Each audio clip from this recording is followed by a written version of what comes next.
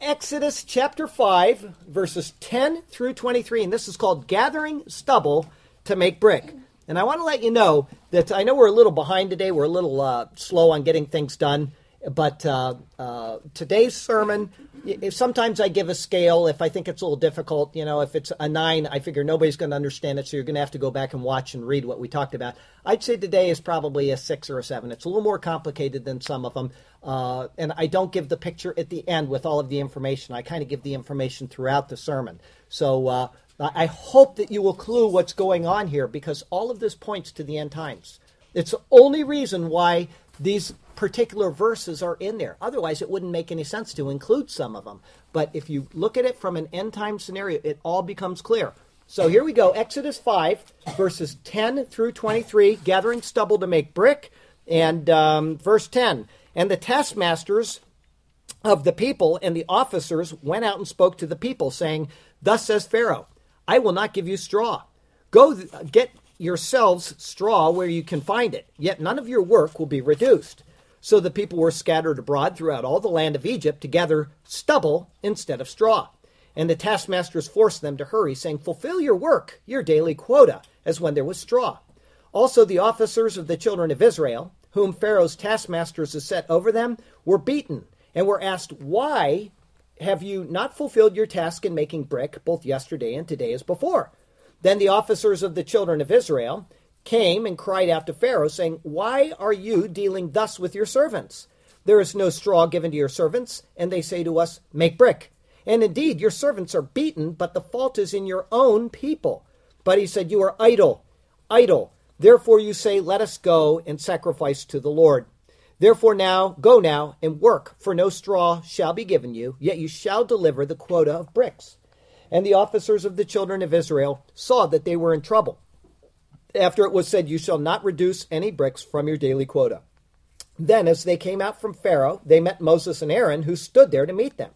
And they said to them, Let the Lord look on you and judge, because you have made us abhorrent in the sight of Pharaoh and in the sight of his servants, to put a sword in their hand to kill us. So Moses returned to the Lord and said, Lord, why have you brought trouble on this people? Why is it that you have sent me? For since I came to Pharaoh to speak in your name, he has done evil to this people. Neither have you delivered your people at all. Now you've heard the sermon verses read out loud. So now ask yourself, is Israel yet ready to be delivered from bondage? Why did God include these verses in this passage? Yes, it tells us what happened, but in relation to certainly many other things which surely happened during the same time frame, they're probably less important. Certain people have been mentioned in these verses, and yet they will never be mentioned again in the Bible. Certain words have been used: work, stubble, brick, and so on. Sometimes different Hebrew words are described the same way in English, and you wouldn't know this unless you looked at the Hebrew. We miss a lot in translations, not because translators do a crummy job, but because they aren't thinking about pictures of other things. They're thinking about the meaning of individual words. If I translate job, work, chore, and task into Japanese, I might use the same Japanese word simply because that's how I want to convey what I'm saying. However, my wife, who spent many years translating both Japanese into English and English into Japanese for various governments, might choose to be more specific, or maybe not. Translators do what they can to provide the best meaning of something as they perceive it. In the case of Bible passages, there are often multiple words which are translated into one English word. Further, there are many individual words which are translated in many different ways, based on the context. But even context can be subjective. And because of this, there are a multitude of possible interpretations of individual passages. And so, as the King James Version translators noted in their original preface to the King James Version, they say a variety of translations is profitable for finding out the sense of scriptures. In other words, don't be captivated by one translation. As a matter of fact, there's this doctrine called King James Onlyism, where they believe that that's the only true Bible that you should read, and anybody else that reads anything else is going to hell, and they're all of the devil. Well, every one of those arguments is refuted in the original preface of the King James Version, as is this particular precept here. So in other words, according to them and according to just simply wanting to know the Word of God, study every translation that you can. Study the originals if possible, and then study some more. Find yourself approved by searching out what God intends for you to see in His Word. One way you can do that is to read acceptable commentaries. And I got to tell you, there are a lot of unacceptable commentaries out there, so you have to be careful. You have to say, I'm going to take this with a grain of salt until I've checked it out. Another way is to attend in-depth Bible studies without coming to presuppositions before you read the text and draw out of the text what's trying to be said. And a third way is to attend the Superior Word and to listen to sermons which probe the depths of whatever passage is being looked at. And then, after doing this, you go home and you check what you have been taught. Charlie Garrett may be completely wrong in his analysis of that particular verse or set of verses. Our text verse today comes from the 94th Psalm. It's the 12th verse. Blessed is the man whom you instruct, O Lord, and teach out of your law. As we started a moment ago, I asked, is Israel yet ready to be delivered from bondage? And the answer is no, not yet. The Lord is waiting to deliver Israel. He's watching as they continue to work making brick. And what is even more important is that they are working to make brick with stubble. What is this picturing? Why did God include this in His Word? Sit back and pay attention. If you doze off, please, no snoring. It's a little technical today. And we will continue to see Israel being prepared for deliverance from Egypt. In the future, Israel will be building a temple once again.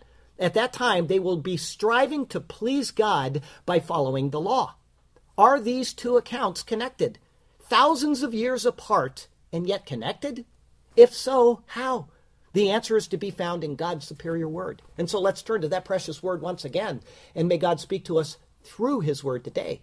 And may His glorious name ever be praised. Our first thought today is insufficient deeds, which is verses 10 through 14. Verse 10, and the taskmasters of the people and their officers went out and spoke to the people, saying, Thus says Pharaoh, I will not give you straw.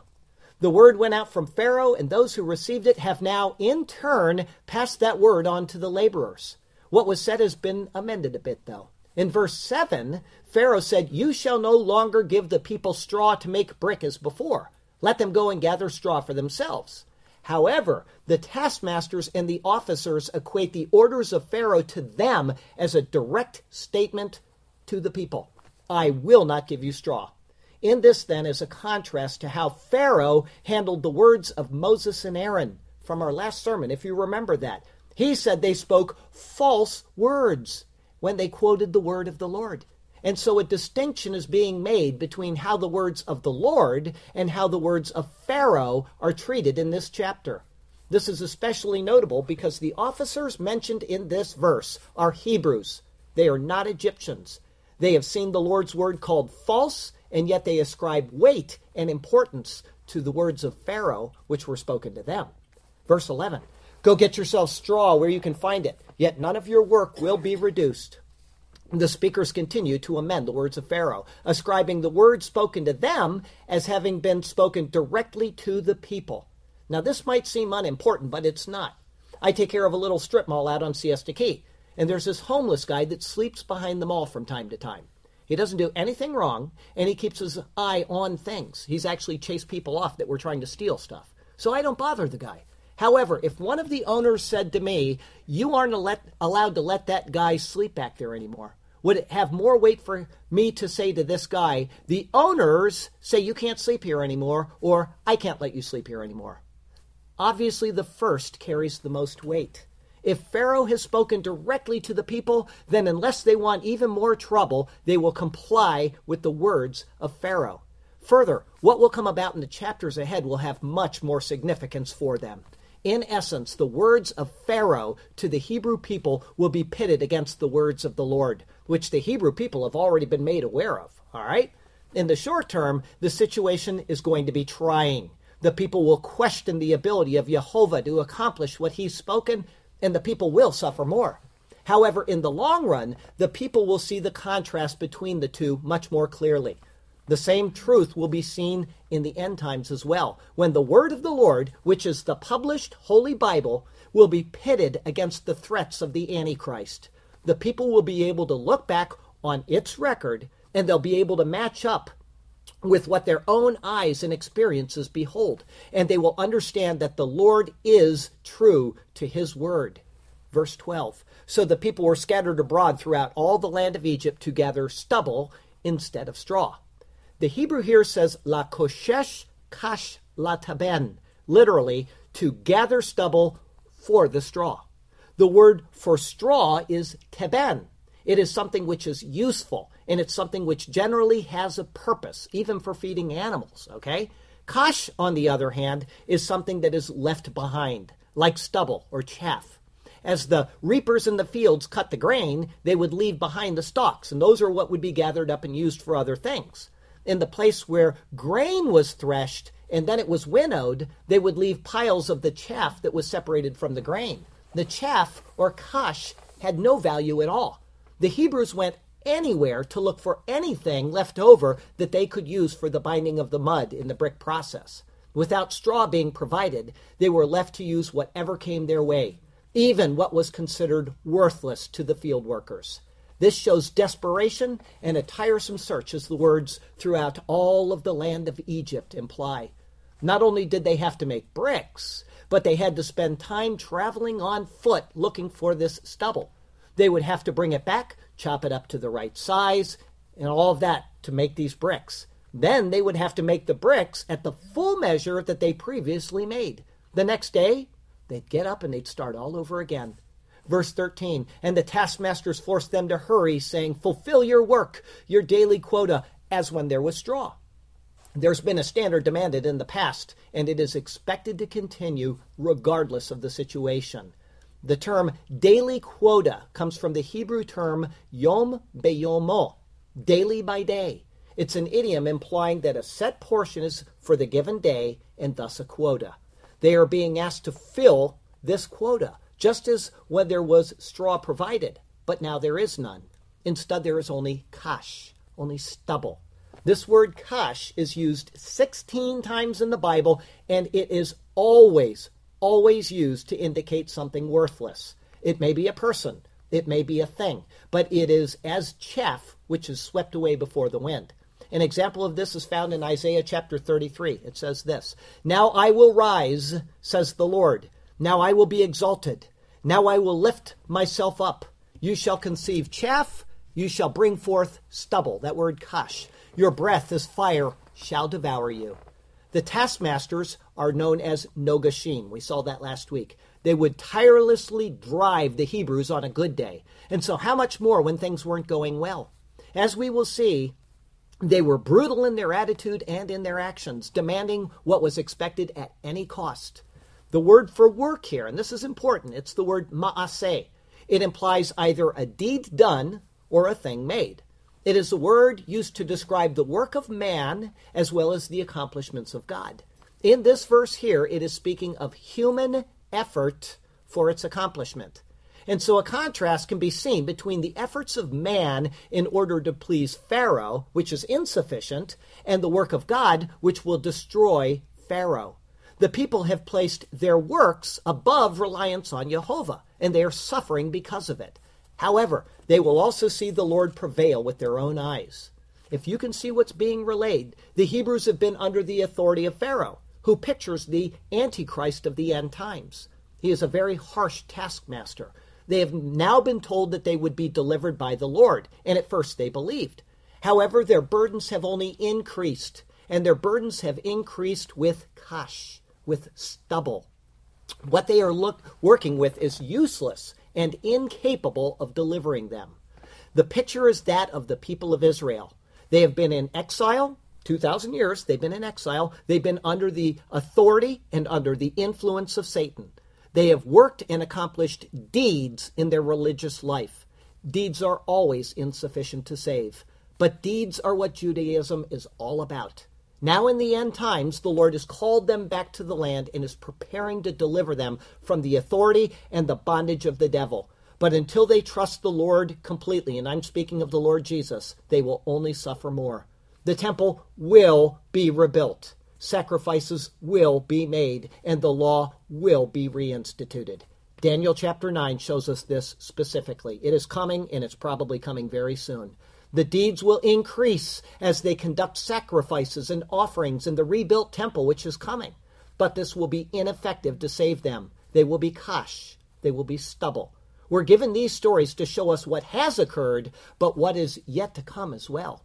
The Lord desires faith from his people concerning his provision. He desires trust that he is capable of saving.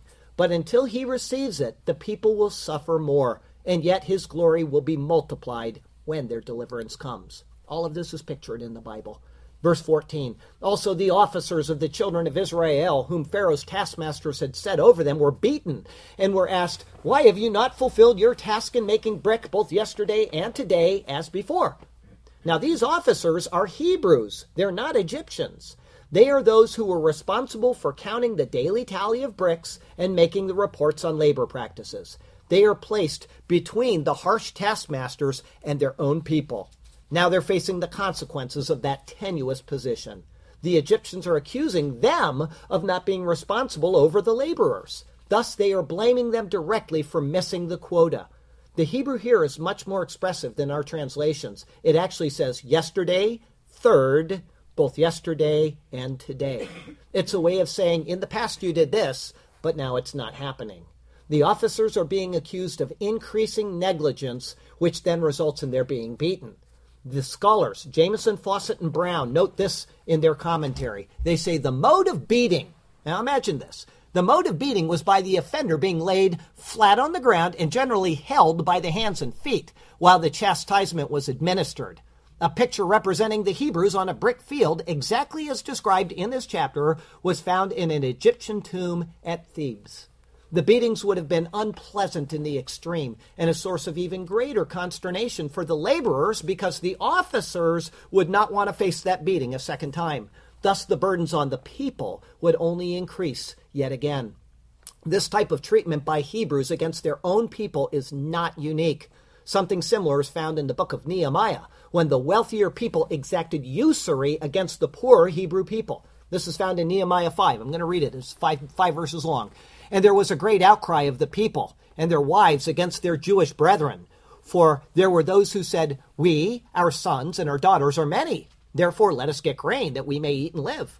There were also some who said, we have mortgaged our lands and our vineyards and houses that we may buy grain because of the famine. There were also those who said, we have borrowed money for the king's tax on our lands and vineyards. Yet now our flesh is as the flesh of our brethren, our children as their children. And indeed, we are forcing our sons and daughters to be slaves. And some of our daughters have been bought into slavery. It is not in our power to redeem them, for other men have our lands and our vineyards. And it goes on, where the Hebrews were exacting usury against their own people and forcing them into these positions. Jesus notes the exact same treatment by the leaders of Israel as well. This is an ongoing theme. What we're evaluating here is the process of making brick. It's the same word, lavan, used in connection with the building of the Tower of Babel. In all, as a verb, this word lavan is used 8 times in Scripture to indicate one of only 2 things, either making brick or, interestingly, purification of people. The 3 times it's used for brick are in the Tower of Babel and this account right here. The other 5 times are concerning purifying from sin and uncleanliness. Several times it's referring to the end times. And it's something that this account is actually picturing. So the Bible is very comprehensive in what it's showing us here. Here in Exodus, they are using stubble to make brick, and it isn't working. It is a picture of works-based salvation, which can never purify a person. They have not yet learned to trust the Lord. Remember, the rapture of the church has already been pictured back in chapter 3. This then is pointing to Israel after that point, or the end times. The officers are picturing the spiritual leaders of Israel who are under the authority of the Antichrist, pictured by Pharaoh. And this is going to become more evident in the verses ahead. What works can I do to build a tower to heaven? With what effort can I reach from here to God? My life is already tainted, like bread filled with leaven, and in my walk it is an unholy path which I trod. Purge me from on high, and I will be pure. Wash me with the blood of my Lord Jesus. Then I know that my eternal fate is sure. He has done such marvelous things for us. No longer will I work to earn my way to heaven. Through Christ I am purified, bred, purged of its leaven. Our second thought today, servants of whom? Verses 15 through 19. Verse 15, then the officers of the children of Israel came and cried out to Pharaoh, saying, why are you dealing thus with your servants? Even though these officers are Hebrews, they had access to Pharaoh. Now, this may sound a little bit less than believable, but according to the writings of the ancient writer Herodotus, he says this, Egyptian monarchs were accessible to all. It was a part of their duty to hear complaints personally, and they, for the most part, devoted to this employment the early hours of each day. With this type of freedom to petition Pharaoh himself, they do just that, questioning why such strict and firm standards have been levied upon them. Remember, this is the Hebrews that are caught in the middle of all of this. The people have been given an impossible set of demands. The taskmasters have been given the authority to enforce the standards, and the Hebrew officers are stuck right between the two, beaten for something that they did not initiate and something they really have no control over. In their words, they identify themselves as servants of Pharaoh. Because of this, they want to know why he would treat them in this way. Their words imply that they have been obedient to their master, and yet they've been treated unfairly by him. This then is a picture of those Jewish leaders who have made an alliance with the Antichrist. And this is something that is certainly coming. They think that they will be safe from the troubles of the common people, but they will find out it is not so. All of this is picturing what is coming upon the people of Israel, just as Jesus warned in the Olivet Discourse, which is found in Matthew chapter 24, verse 16. There is no straw given to your servants, and they say to us, make brick. And indeed, your servants are beaten, but the fault is in your own people. The words of this verse are obvious, and commentary is seemingly unnecessary, but I'm sorry, it is necessary. There are actually three ways of looking at it. The word own, as in your own people, is not in the original. The Hebrew says, vechatat amecha, and fault, your people. In this wording, it can mean that the officers are saying that the fault is in the Hebrews, right, who aren't doing their job, and so why are they being beaten? They have identified themselves as servants of Pharaoh, and so they're being beaten even though they are faithful to him. And so they feel that what has happened to them is not their own fault. There's a second option. That is that they are speaking of the taskmasters who are between them and Pharaoh, who have been beating them. There is no straw, and yet the same quotas are demanded. Because this is impossible, their beatings are unjustified, and the fault is in the taskmasters for beating Pharaoh's own servants. And there's a third option. It's that the Hebrew actually has an error in it. The scholars at Cambridge, which are liberal, by the way, they say this, the text cannot be right. Not only is the Hebrew ungrammatical, but the fault was not in the people, but in the king.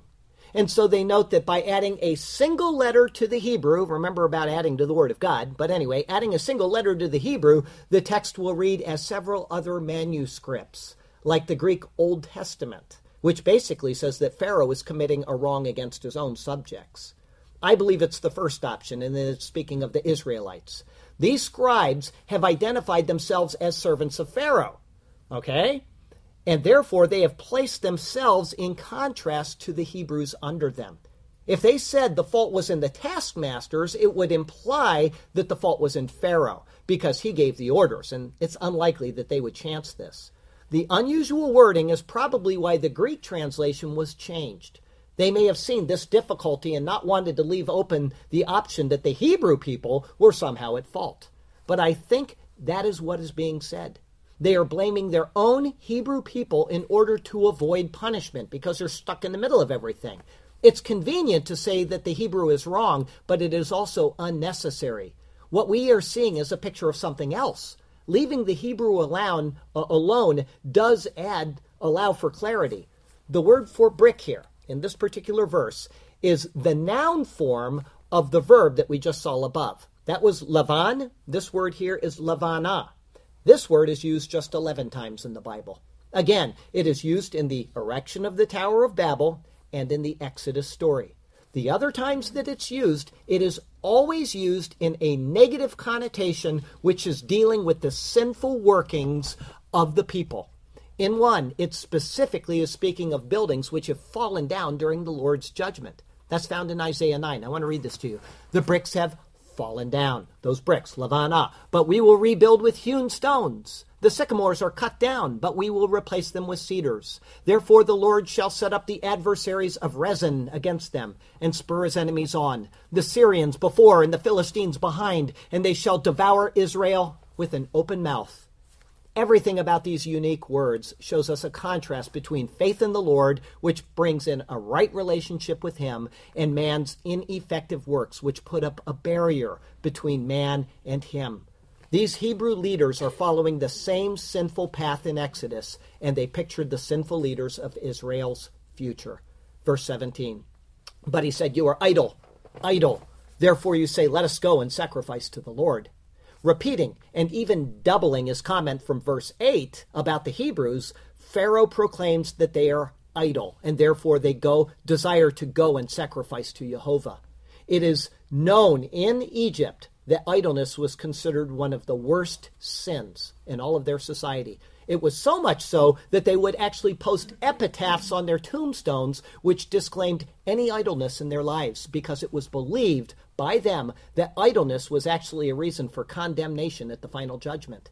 For Pharaoh to use this term in the superlative way that he has by repeating it twice shows his utter disdain for both the Hebrews and for the God whom they serve. He is literally taunting them from his throne, challenging them to do anything about the decision that he has rendered. What he is doing is equating their religious desire with idleness, rather than as complementary to it. But, and we've talked about this before, people who are diligent in proper religion are more often than not, diligent also in their work as well. This is particularly true with the worship of the true God, who fashioned man to be diligent in all of his affairs. Because of their familiarity with the notion of idleness being a damnable sin, he was challenging them even further, both in their eyes and in the eyes of the Egyptian people in general. He has truly proven himself to be a ruthless tyrant to the people of God. Verse 18, "Therefore go now and work, for no straw shall be given you, yet you shall deliver the quota of bricks." Curiously, this is a different word for work than the previous one of verse 13. There it was ma'aseh. Here it is abad. It is the same word that the officers used concerning themselves when they said they were Pharaoh's servants. It is also the same word that Moses was told to speak to Pharaoh way back in Exodus 4, verse 23, which said, "So I say to you, let my son go that he may serve me." He is telling them to work in his service rather than work for or serve the Lord. Again, he is exalting himself above the Lord in his words to these officers. Verse 19, "And the officers of the children of Israel saw that they were in trouble, after it was said, you shall not reduce any bricks from your daily quotas." This is the fifth and the very last time that the term officers will be applied to these men who have been working for Pharaoh. They now perceive that there is no substantial difference between them and all of the other Hebrews in their eyes. If you see what's going on here, this is all very, very interesting because it's all picturing the end times. They also perceive that they are in trouble because of their standing. For any infractions, they will be held accountable. Their status and positions reckon them as Hebrew first and officers of Pharaoh secondly. And because of this, they will elevate their frustrations in a new direction. Lord, give us leaders who will be faithful to you. Keep us from one who would sell his own soul. We wish to follow you in all that we do. Keep us from those who are under the devil's control. May our lives be dedicated to you, pure and undefiled. Let our works be of faith, pleasing and right. In the past you have upon us smiled. Let that be so now and forever, acceptable in your sight. Hear and be attentive to our prayers to you. Be pleased with our lives, O God, in all that we do. Our third thought today is the time of Jacob's trouble. This is verses 20 through 23. Verse 20. "Then, as they came out from Pharaoh, they met Moses and Aaron, who stood there to meet them." This is not a chance meeting, but one planned by Moses and Aaron. They'd already been told that Israel would not be allowed to go out to conduct a sacrifice to the Lord. They had also surely seen what additional conditions had been levied on the people, and they would have known the treatment of the officers. If their hopes were that the officers would have met with more success than they had, nope, their hopes were in vain. Deliverance may come, but it won't come from those who claimed to be servants of Pharaoh. And in fact, those supposed servants had only been rebuked in the process of petitioning him. Verse 21, and they said to them, let the Lord look on you and judge. The irony of the words of these men, these officers, is palpable. To say, Yehovah alachem ve'yishpot, Yehovah look on you and judge, means that they are calling on Yehovah, right?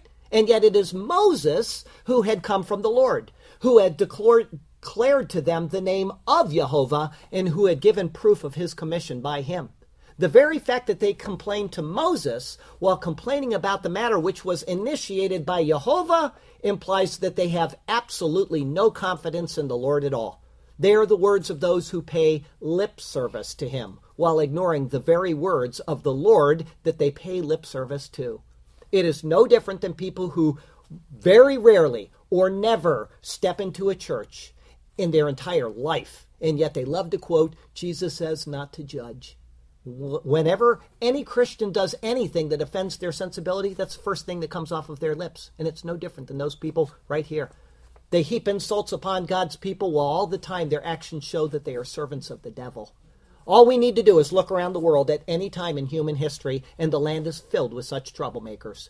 They were there for Moses to contend with. They are there today in churches all over the world.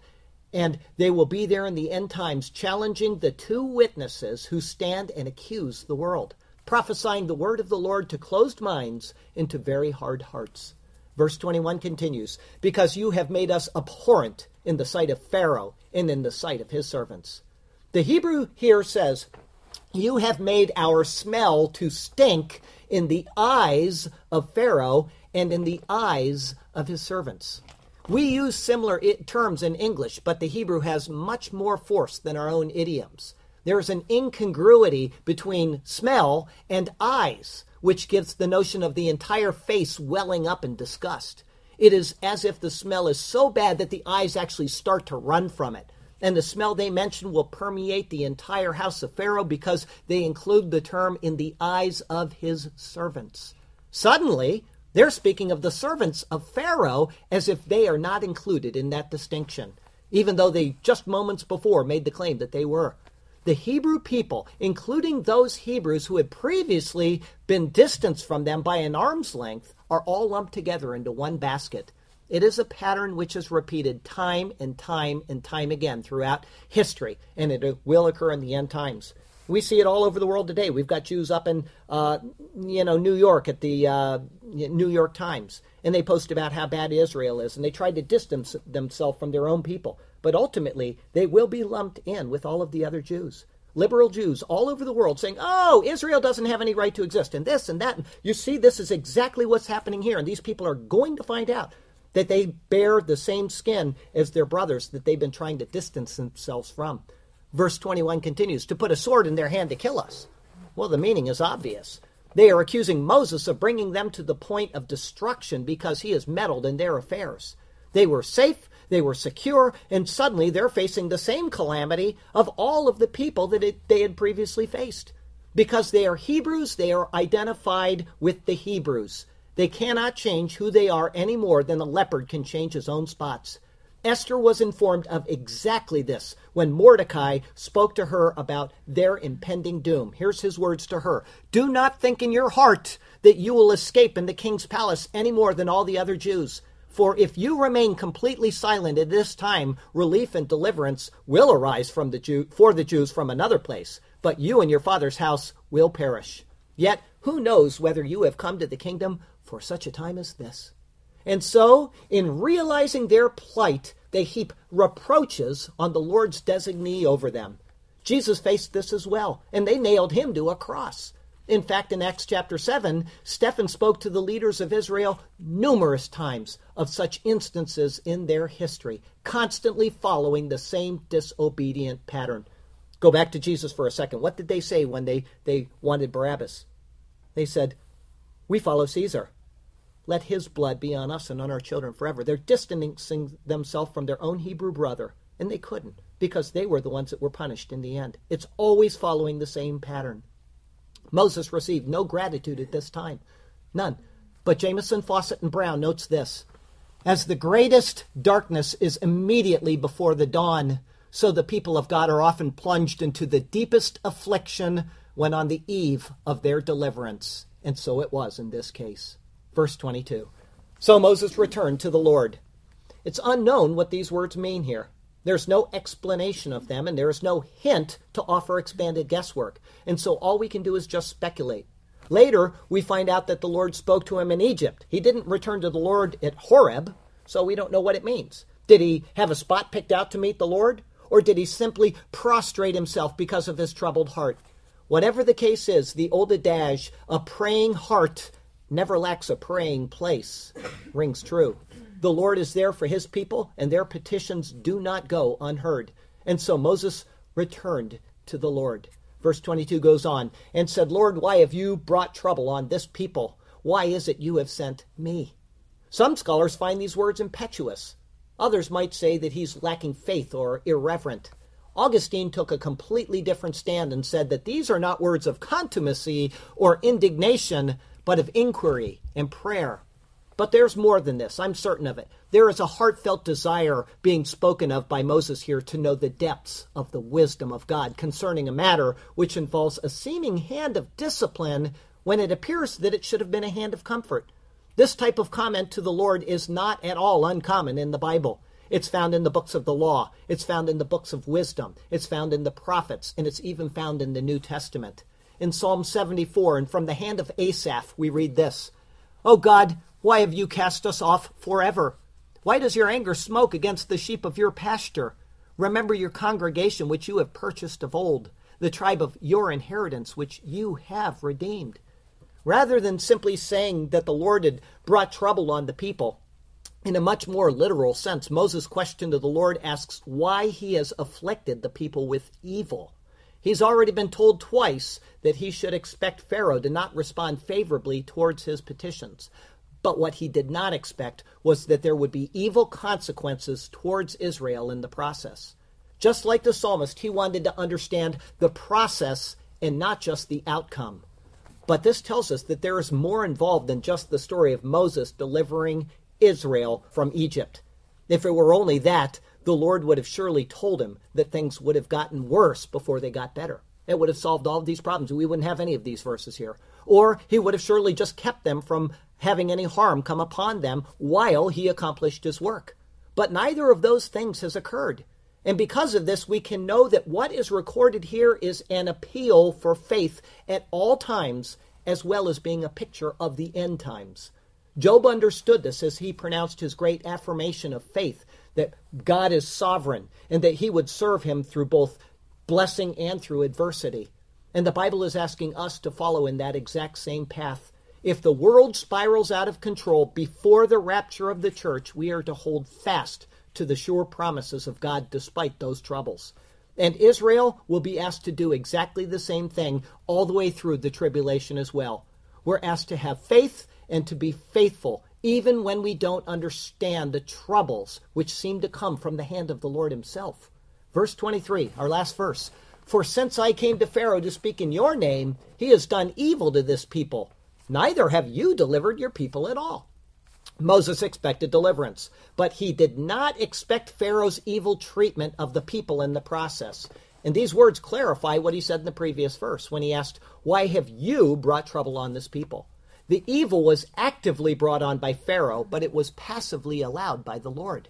The Lord is never the cause of evil. And if he does cause something which we perceive as evil, then we have misperceived what has happened. Moses understood this, and so his questions are very probing and they're very specific. In Hebrew, his words are vehatzel lo hizalta, and delivering, no delivered.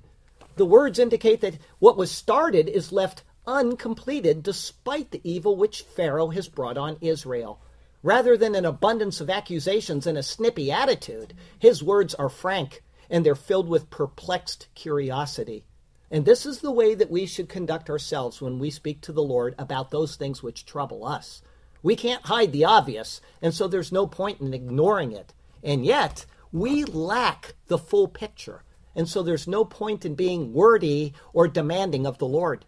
In what is a very good parallel thought to complement how Moses has addressed the issues to the Lord which are in his heart, we can look to the words of Solomon from the book of Ecclesiastes. Think of Moses and think of how we should act. Do not be rash with your mouth, and let not your heart utter anything hastily before God. For God is in heaven, and you are on earth. Therefore, let your words be few. The verses today are filled with hints of other things. They picture what is coming in the future, and they show us once again that God is not pleased with human effort in an attempt to be reconciled to him. The leaders of Israel will find this out someday. If the Lord told Moses in advance what was coming, or if these things didn't happen, then the specific words which have been used would not have been included in this account. Work, stubble, officer, brick, and so on. All of these have been used in specific ways to show us not just a story of the past, but a story of what is coming in the future. Moses did not understand because his life and his circumstances were being used to show us that future. And these things are starting to come to pass unbelievably in our own lives. Israel must learn that instead of working deeds of the law, that it is faith in the Lord that brings harmony and reconciliation between God and man. Anything else, no matter how seemingly good to human eyes, is mere stubble. No matter how much stubble we find, it will never be sufficient to make enough bricks to get back to heaven. It will never happen. Let us turn away from pleasing the devil in our attempts to please God. Instead, let us please God through the work of his Son, which was given for that very purpose. If you've never understood why you need Jesus, and you'd like to call out to him to save you today, give me just one more moment to explain to you how to do just that. All you need to do is ask Jesus, I'm tired of trying to work to please you, and I know that I can't do it. I know that it's impossible, and I know that you sent your Son Jesus to live that perfect life that I have failed to live. And so I receive Jesus Christ as Lord and Savior. I ask him to cover my sins and to wash them away, cast them as far as it is from east to west. And I will trust in that. I call on Jesus as Lord. If you do that simple thing, you will be saved. That's all that God asks is faith instead of trying to work, because what happens when you work? It says, I can do it. It's a form of self-idolatry. God says, no, you can't, and you keep doing it, and you keep butting your head against a wall, because you can never satisfy God with what you are doing. Only his Son can do it. That's the entire premise of the Bible. From the very first pages all the way to the very last page of the Bible, the premise is Jesus Christ. God loves us enough to send his Son into the stream of humanity to take care of what we cannot take care of. So trust in him. Our closing verse today comes from Romans chapter 4. It's verses 5 through 8. To him who does not work, but believes on him, meaning Jesus, who justifies the ungodly, his faith is accounted for righteousness. Just as David also describes the blessedness of man to whom God imputes righteousness apart from works. Now remember, David was under the law, and he says these words implying he knew that the law couldn't save him. He said, blessed are those whose lawless deeds are forgiven and whose sins are covered. Blessed is the man to whom the Lord shall not impute sin. Even David understood this, and he didn't even know that Christ, that he would come to die for him, but he understood that the law was insufficient.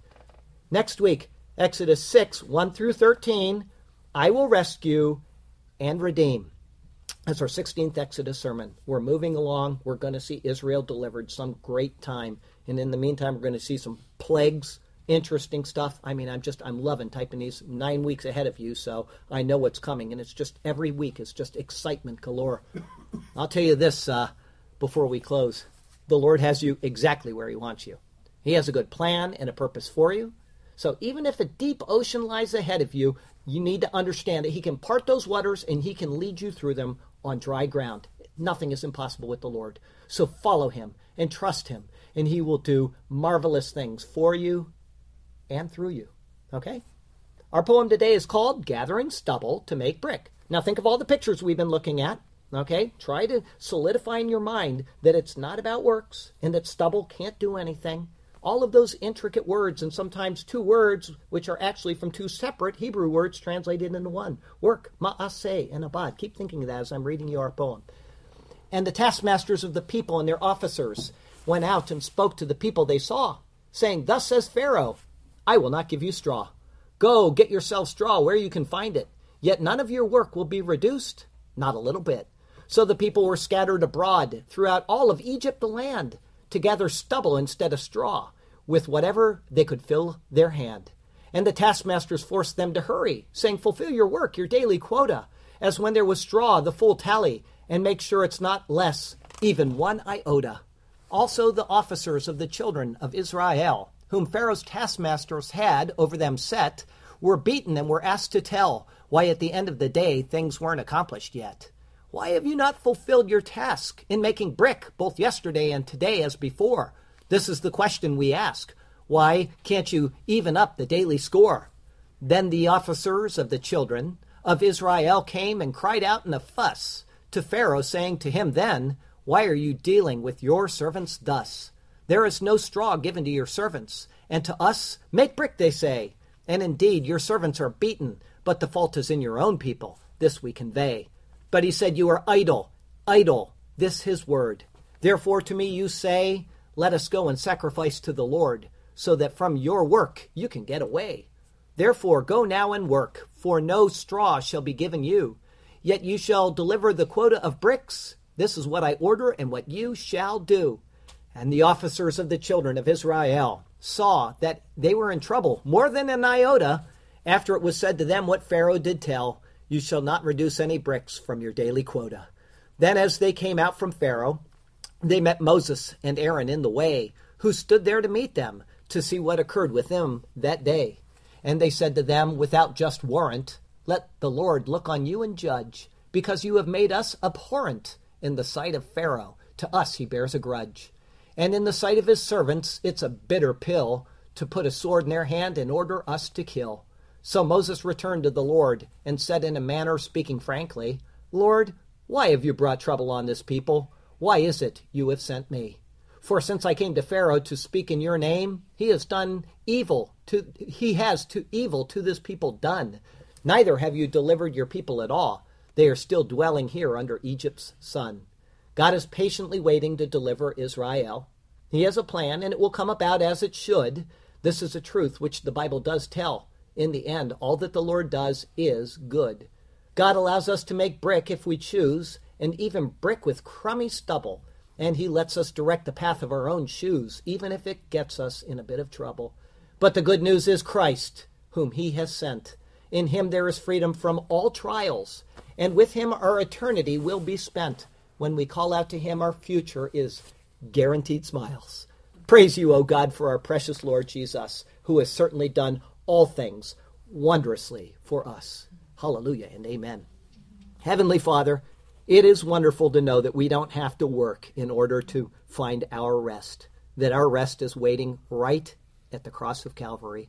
Lord, we here just look to that cross and we stand in astonishment that you would do this for us. Here we are so far away from you, and yet you've drawn us near through his precious blood. What a great God. What a wonderful creator you are. And Lord, you know that this building is dedicated to the honoring and sanctifying of your word. And so help us to pursue that, to never let anybody come into this building and diminish the contents, which are so precious and so pure. Your word. What a treasure it is. What a gift it is from you. We thank you for it. We ask that you help our hearts to be receptive to it and to understand it more and more each day.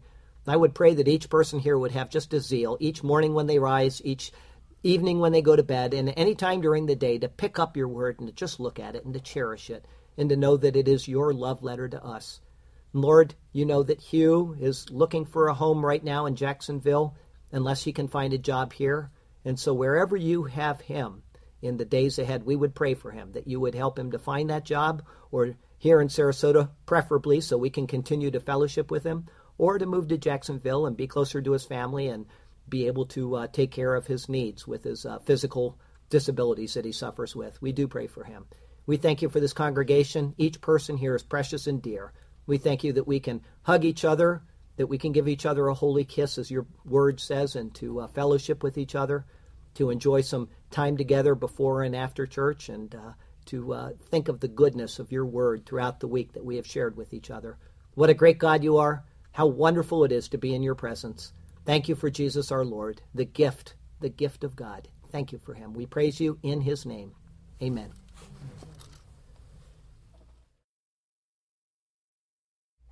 Paul gives us the instruction for the Lord's Supper. Comes right out of 1 Corinthians chapter 11, and he wrote this for us. For I received from the Lord that which I also delivered to you, that the Lord Jesus, on the same night in which he was betrayed, took bread. And he would have blessed this by giving this blessing. Baruch atah Adonai Eloheinu, melech haolam hamotzi lechem min haaretz. Blessed art thou, O Lord our God, King of the universe, who brings forth bread from the earth. And he broke it, and he said, take and eat. This is my body, which is broken for you. Do this in remembrance of me.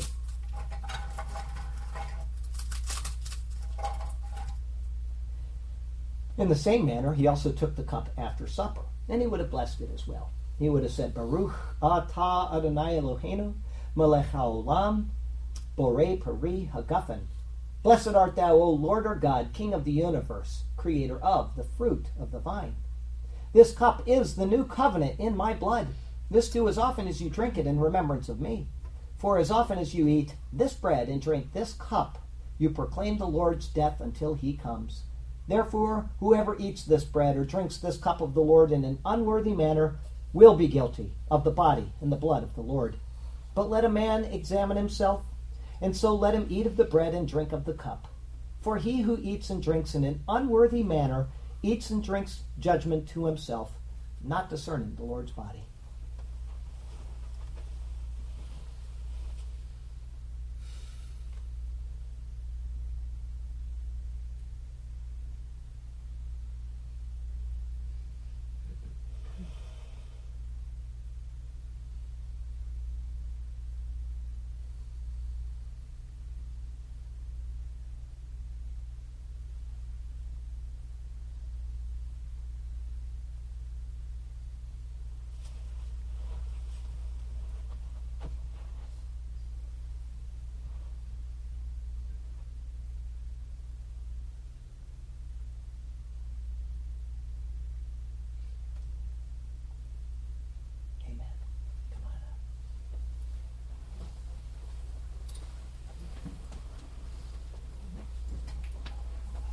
The body and the blood of the Lord Jesus Christ.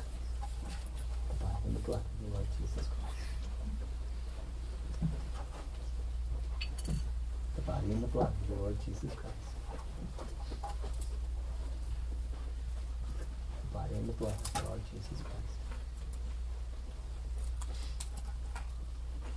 The body and the blood of the Lord Jesus Christ. The body and the blood of the Lord Jesus Christ.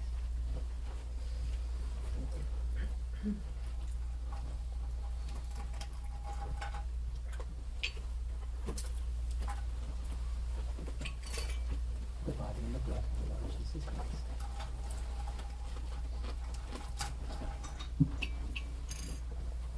The body and the blood of the Lord Jesus Christ. The body and the blood of the Lord Jesus Christ.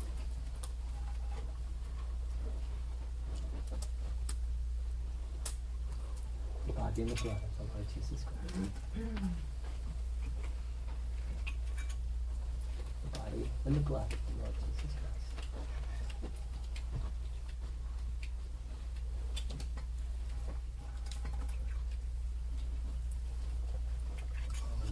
Amen.